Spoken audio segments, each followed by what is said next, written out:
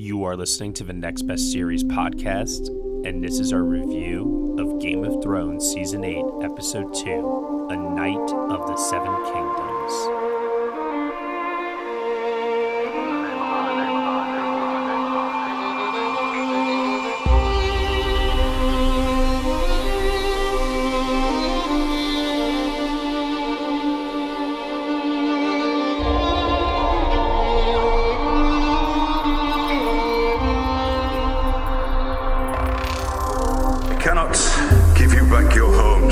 Restore your dead to life. But perhaps I can give you justice in the name of our king. Hello everyone and welcome back to an episode of Next Best Series, part of the Next Best Picture podcast where we cover television. This week we are covering Season 8, Episode 2 of Game of Thrones on HBO. The title of this episode is A Night of the Seven Kingdoms. It is directed by David Nutter, written by Brian Cogman, and join me for this podcast review, I have JC Aldridge. What's up? And Josh Williams. What's going on, everybody? All right, so no Will Mavity this week. He unfortunately does not have Wi-Fi, so he was unable to join us for this episode, but he did want me to pass along a message to everyone to let you all know that he absolutely adores this episode. It's one of his favorites of the series, and he gives it a 9 out of 10. Will the rest of us feel the same way about it? We will save grades for later. We'll discuss some other things, such as our MVP of the episode, funniest lines or moments of the episode, most memorable scenes. We'll save all that to the end. Right now, I want to get general reactions out of the way before we get to a scene-by-scene breakdown. So, JC, general thoughts on Episode 2 of Season 8, A Night of the Seven Kingdoms. General thoughts. So I watched this episode with a group of friends last night, and it was just, maybe it was the atmosphere, maybe it was just like the hot dogs in the air, but man, was me in this episode, we were in love. Like, it also was very stressful. It's a very stressful episode, but just, the dialogue, the character development, even this far into the show, everything that was building up was just so complete. I got so much of what I wanted in this episode that I had been hoping I would get. And I just really loved this episode. I was when it ended, when those final credits came through, I literally was like, wait, it just started. I don't understand. So it just flew by in the best way possible. Really enjoyed it. Excited to talk about it. Okay, and Josh, what about you? Because you actually have a very unique experience with the show this year. Why don't you tell everybody, before you give your general thoughts, what you have done in preparation for Season 8 this year? Well, what I've done in preparation of Season 8 is watched the entire show, because prior to this year, I had never seen an episode of Game of Thrones, and I'd always heard everybody talk about it, and I'm a huge fan of fantasy and Lord of the Rings, so I knew I would probably enjoy the show. I just, for some reason, was lazy and never got around to watching it. So shame. I had a group of friends shame. I had a group of friends kind of pressure me into watching it so that we could all talk about it, at our offices and stuff. So I finally caved and I started watching it, and we blazed through the entire show in probably the span of like 2 months, and it was a lot, but I really enjoy the show. I think it's really great. So I definitely have a different kind of perspective seeing all of it within such a short span of time. Okay, and general thoughts then on A Night of the Seven Kingdoms. Yeah, I'm a little jealous. JC mentioned that she got to watch the episode with a lot of her friends, and I'm a little jealous that I did not get to see the episode with the group of friends that I watched the show with, because I know there was a lot of moments that would have had certain friends just yelling and being so happy and losing their minds about certain interactions and dialogue exchanges. But I really liked the episode too. I think at first I was a little annoyed because episode 1, I was really hyped and I was like, okay, cool. We're laying the groundwork. We're going to get some stuff out of the way. Next week, boom, we're charging in. And then it kind of started and it was kind of more of the same of laying the groundwork. And I was like, It's also your first experience with having to wait a week in between episodes, too. yeah, exactly. And so I was like, I just want to know. Try expanding that to 2 years, Josh. Just try. I'm spoiled. Matt. 580 something days. It was annoying because when we watched the premiere of season 8, we were upset because we were like, we can't just watch the next one. Like, we have to wait. But I really liked the episode. I think at first I was a little annoyed because I think I just want to know, as weird as this sounds, I just want it to be over so I can know what happens. Like, the anxiety and the pressure is just like so much that I need to know. But it had a lot of moments that made me very happy as a viewer and as a lover of film language and stuff like that. And as you know, the writing and the direction and the performances. So I think after further reflection, I'm probably in the boat with Will and JC. Like, it's one of my favorite episodes in a long time. Yeah, I will echo that statement that this is actually one of my favorite episodes in quite a long time as well. And I want to just say, for anyone that watched this episode and did not like it, I have nothing to say to you. I think they just want to know. I think I have a theory that people who didn't like it, they just want to know what's going to happen. Like, I think they just need to know who's going to die. Like, they're tired of watching people talk. Like, they just want to know how it ends. I also think some of it maybe also lies with the fact that we're now technically a third of the way through the final season. People know there's only 4 episodes left. And so when you have an entire episode devoted to these characters that we have gone on this journey with, for some of us, many, many years, it's very important to have this kind of an episode. Brian Cogman he's the writer of the episode. He talked about how in other battle episodes they have done in the shows past before, normally you'd kind of have 15, 20 minutes devoted to scenes such as the one that this episode is comprised of before we got to the battle in the same episode. For them to devote an entire episode, an entire 58 minutes to scenes of characters talking in a room with no fight scenes, no bloodshed, no body count, no CGI spectacle. There weren't even any dragons. Although we did get Ghost for a brief 1 second. All right. He was just chilling in the background too. He's like out of focus. It's like, come on. I don't really have the Ghost hype that a lot of people do. I don't. To me, it's just an animal. I don't know. It's just an animal? Excuse me? You don't like ghosts? Get out of here. What? Mister, I want elephants in the war. Hey, I wanted those elephants. All right, I'm just saying. Ghosts.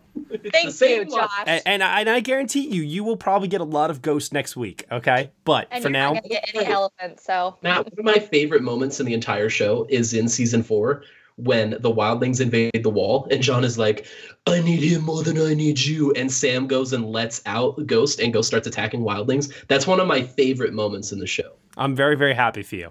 Thank you. Ghost is back. So moving on, what I was trying to get at here was this episode is phenomenal. Very good. This episode has some of the strongest writing that the series has seen, probably since the season 6 finale, Winds of Winter. And a lot of that is because a lot of the groundwork that was laid in episode 1, where we thought all of a sudden we were going to get more of these very intense or action-filled moments. I guess that's all, being saved for next week. Instead, we kind of got more of the foundation and the setup laid out before us. But even more so than that, they took the time to have characters reflect on where they are and also contemplate their imminent death as well. And I think that there's a great deal of humanity that shines through. And we also saw some completion of character arcs that really gave this episode a tremendous sense of dread and foreboding for who we are possibly going to lose next week. Because honestly, for some of these characters, I don't know what else there is left for them to do other than fight and die. I think something to complement this episode, I think something that sets this show, especially with this episode, apart from a lot of other shows, is that the willingness to have an episode like this, and I know it's only been not even 24 hours since the episode premiered, but I feel like a lot of TV shows don't take the time to kind of relish in some of the moments that this episode has. Like, there's a lot of moments where we get to see characters that we want to interact and have very important moments and very important character decisions that make total sense from the writer's perspective and from the actor's perspective. And I think that a lot of shows suffer that emotional connection by not having episodes like this. Like, obviously, as we've seen on social media, a lot of people think this episode is very like fan servicing and whatever, but I think it works to the show's advantage. Well, and can we also just point out too, because I'm tired of that fan service complaint. We've had 7 years to build up these characters to get to these fan servicey moments because they make sense, because they are predictable, because if you're following the basic foundations of storytelling, you can't be subverting expectations and throwing curveballs in the bottom of the knife. You need to be trying to throw those strikes to win the freaking game, and that is what they're doing. Well, it's the end. Like, it's the end of the show as a whole. Like, have as many emotional moments as you want. Like, exactly. Let me feel all the feels. Let me have these hoorah moments, because we're not going to get them again. And Lord knows, next week, I'm sure we'll be doing this episode in tears. Exactly. It's kind of like, it always just makes me think that like fan fictions are sort of the child of TV shows that don't end on a story note that makes sense within the characters and the development of the plot. And, this whole episode, to me, really kind of like quenched that thirst in a way that makes sense. It didn't feel disingenuous. And I think, Matt, you said, all the way back in the preview episode that we did, that as long as the things that happen in this final season seem genuine to a character's self and truth, then, we're happy with it, even if it is, as people like to say, fan servicing, because I don't really think it's fan servicing if it's just because we as fans understand that this is sort of the direction they've been going towards this whole time. Right. The groundwork has been laid for many, many years. It's not surprising. And I think that's what people are wanting. They want the Ned Stark beheading. They want the double-cross betrayal that they don't see coming. But what people don't understand is that every twist that this show has ever done was always telegraphed. Yeah. And the signs were always there. And what I love so much is that even with 2 episodes down, there's still a great deal of uncertainty in terms of what is to come. I mean, after next week, like, what in the world? Oh, I think next week the entire chessboard is going to be reset, basically. I mean, let's get into the episode. Let's do a scene-by-scene breakdown. This way we can go into specifics. We can come back to some of these central themes in a little bit.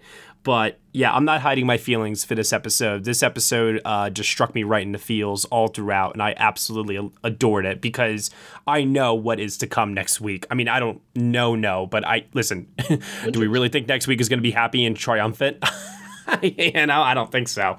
So let's just relish in this good time while it lasts.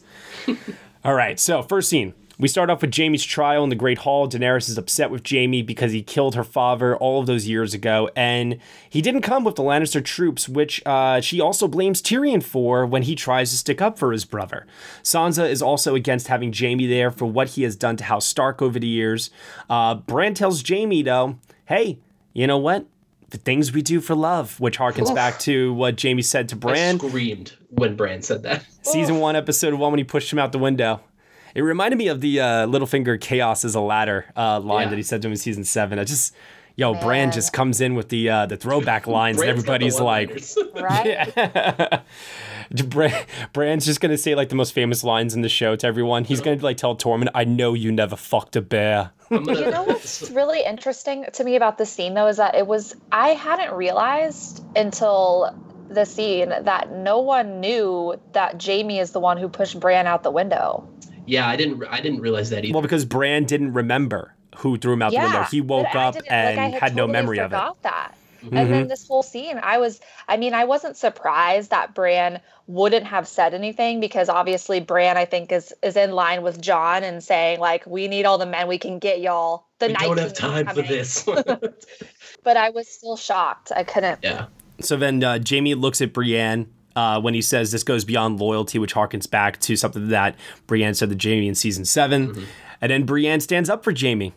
which gains Sansa's approval because Sansa trusts Brienne. And then Jon says they need every man that they can get, which disappoints Daenerys, but it's clear that she should let him stay. So Grey Worm gives Jaime back his sword. Jon gives Dany the cold shoulder on the way out, probably because he's holding some important information from her right now. And Dany scolds Tyrion for failing to predict Cersei's betrayal. And she says she will find another hand who can help her take back the throne if he's not the man for the job. That seems kind of like a low blow. And yeah, so in talking about like this entire scene as a whole here,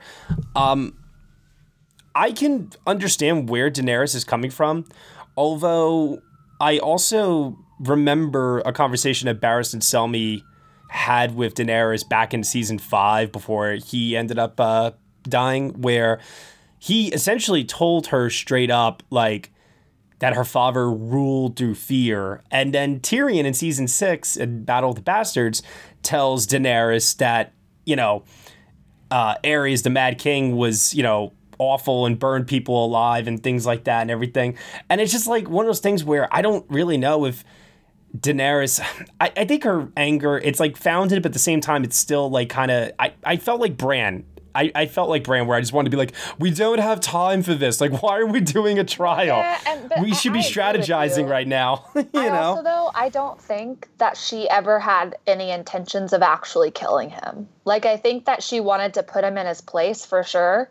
But I don't know, y'all. Like, I am just... No, you know what it is? I'll tell you what it is. I think she's more upset about the Cersei betrayal, and she probably thinks Jaime is being sent as a spy. That would make sense. I just...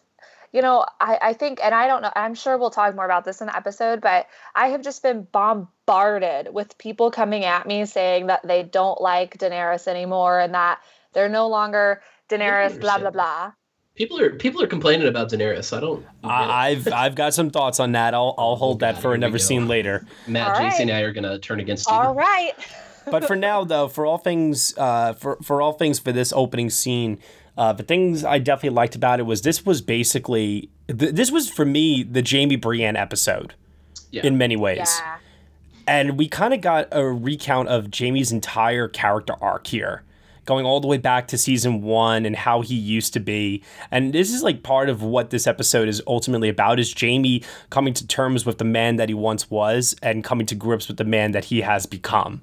Mm-hmm. Well, also the man that he wants to be. Yes, which is exemplified by Brienne. Mm. He wishes he could be the knight that Brienne is, or the which is interesting because Brienne's actually not a knight. Yes. Which we'll get to in a little bit as well. But for this opening scene, though, I really like the tone that it did set.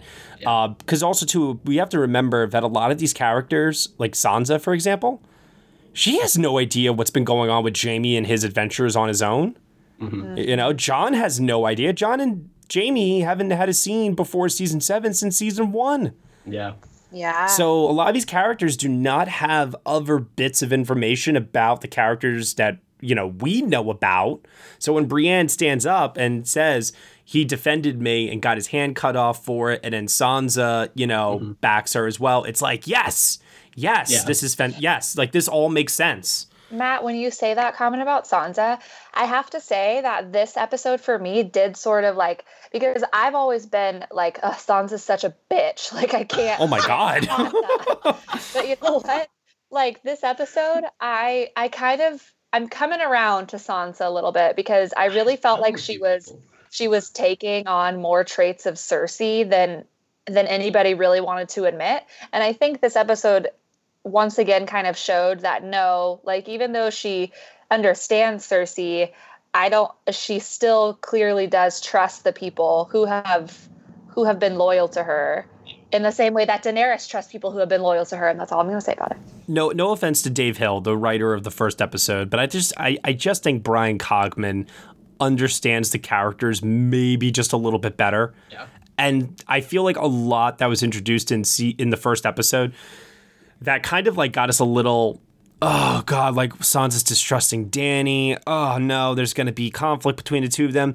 This was like an episode where I really genuinely felt like a lot of the frustrations I felt in the first episode with some of these behind the scenes political intrigue and the suspicions that other characters have towards one another. I felt like while it was still there, they handled it in a much smarter way this time around. I agree.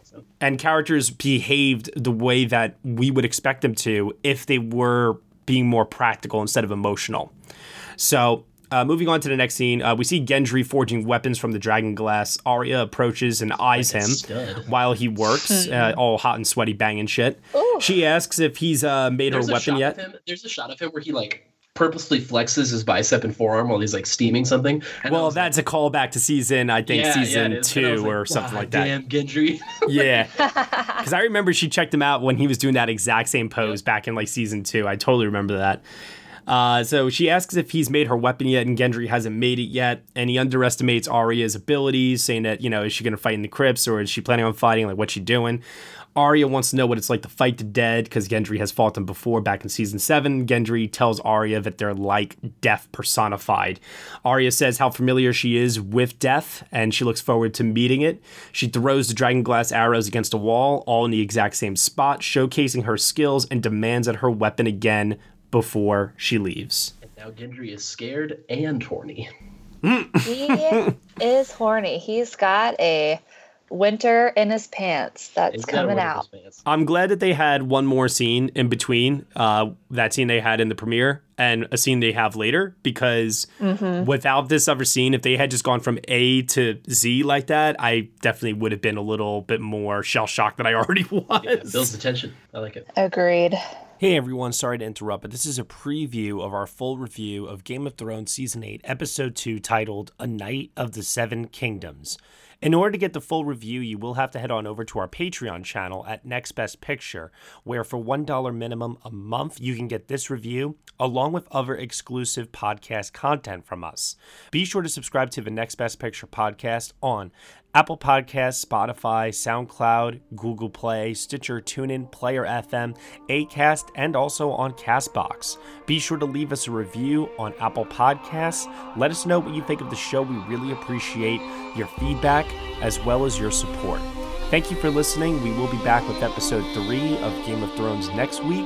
And remember, in order to get the full reviews, you will have to subscribe to the Patreon channel at Next Best Picture. Thank you once again for listening, as always, and we shall see you all next time. Cannot give you back your homes or restore your dead to life. But perhaps I can give you justice in the name of our king.